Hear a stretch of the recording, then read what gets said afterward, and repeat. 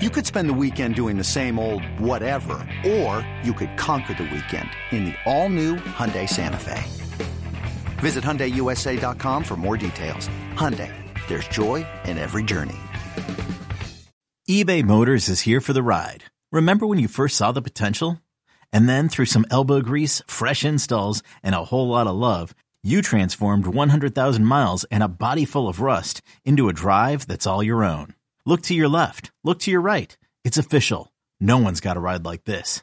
There's nothing else that sounds like, feels like, or looks like the set of wheels in your garage. With over 122 million parts, you can make sure your number one ride or die stays running smoothly. So there's no limit to how far you can take it.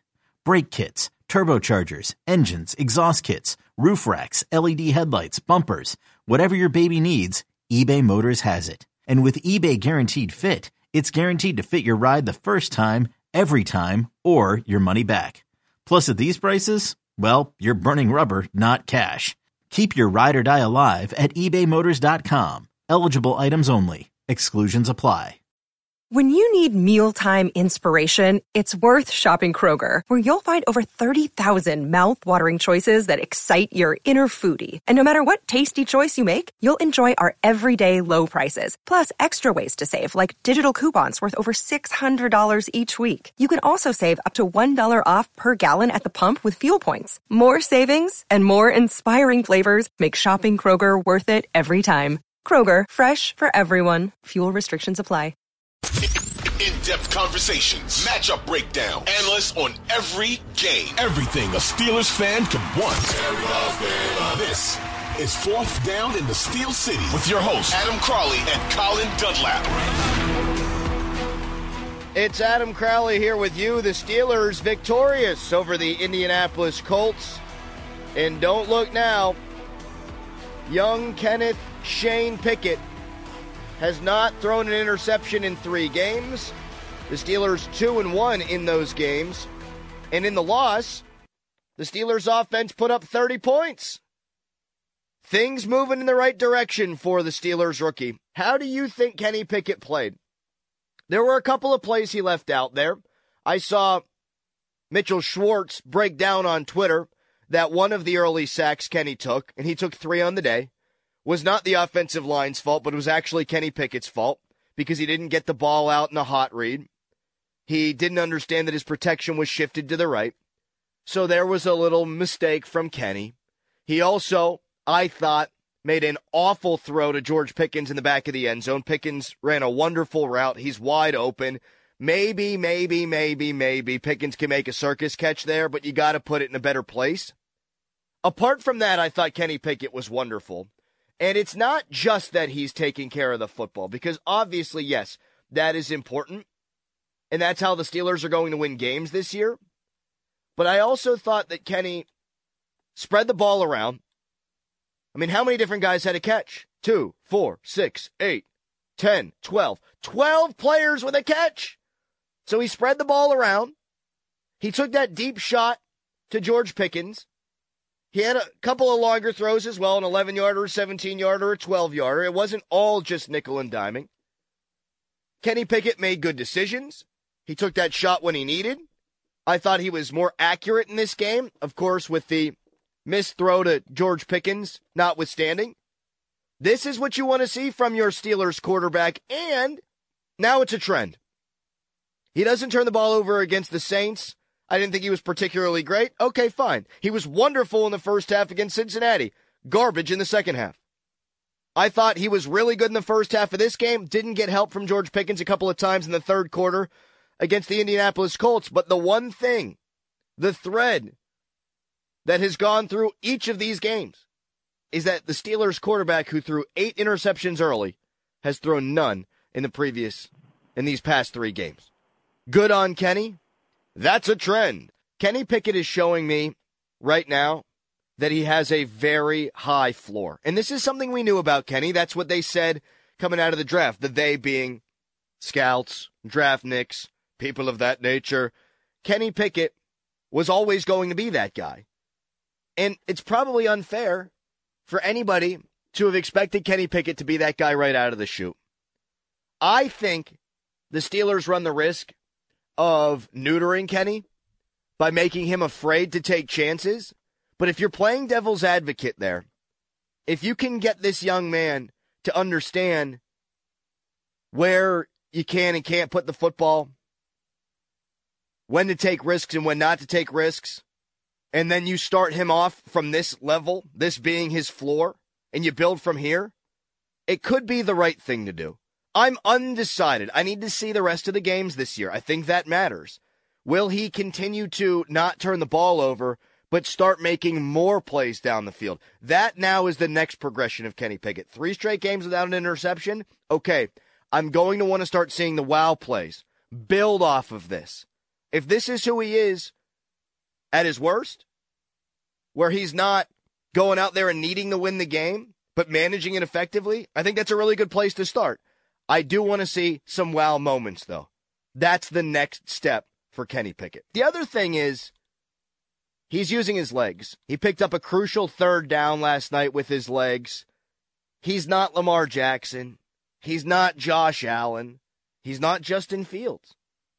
But this is a respectable stat line for Kenny when he doesn't turn it over. 20 and 28, 174 yards through the air. 6 carries, 32 yards on the ground.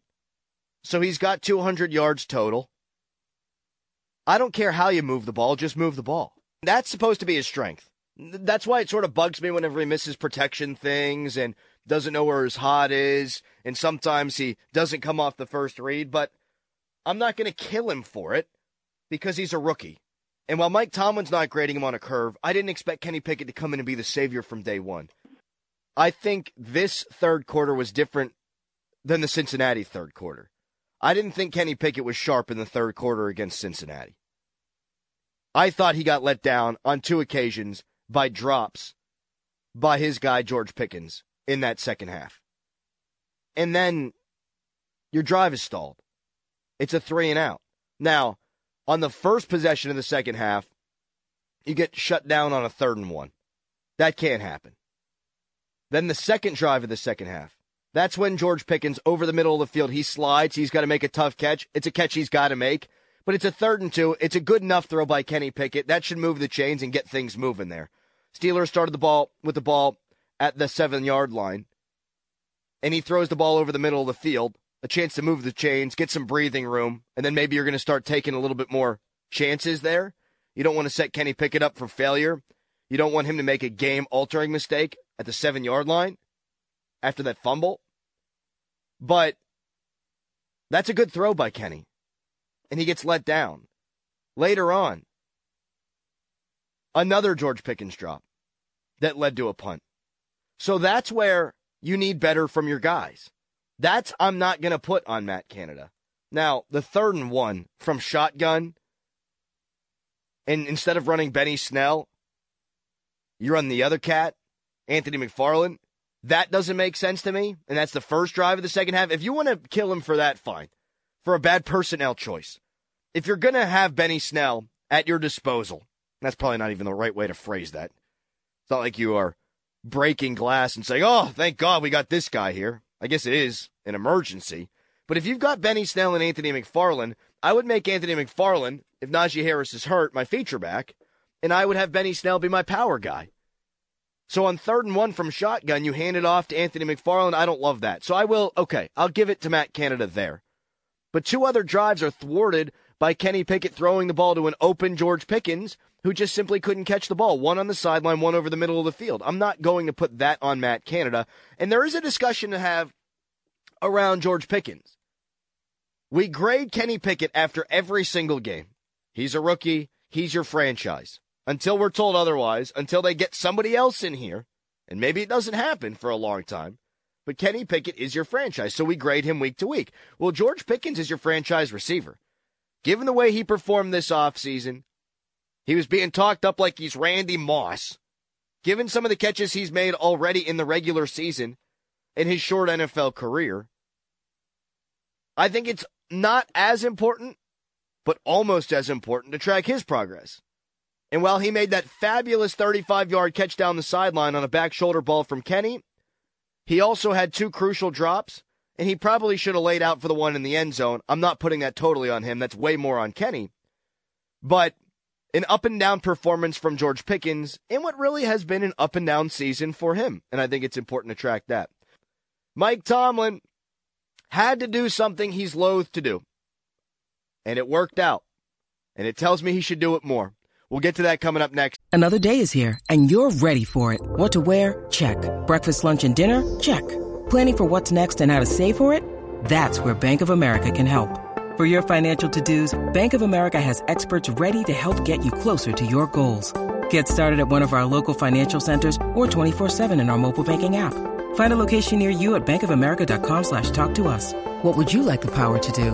Mobile banking requires downloading the app and is only available for select devices. Message and data rates may apply. Bank of America N.A., member FDIC. In-depth conversations, matchup breakdown, analysts on every game. Everything a Steelers fan could want. This is Fourth Down in the Steel City with your hosts, Adam Crawley and Colin Dunlap. We have a great, open communication. I'll go up to Coach Sully and Coach Tomlin, and, we had a conversation, and that was the play I brought up. I felt really confident about it. They felt good about it too, so we rolled with it. How about that? That's Kenny Pickett talking about the Benny Snell touchdown run. Kenny Pickett says that he went to Mike Sullivan and Mike Tomlin and said, I feel good about this one. Let's go with it.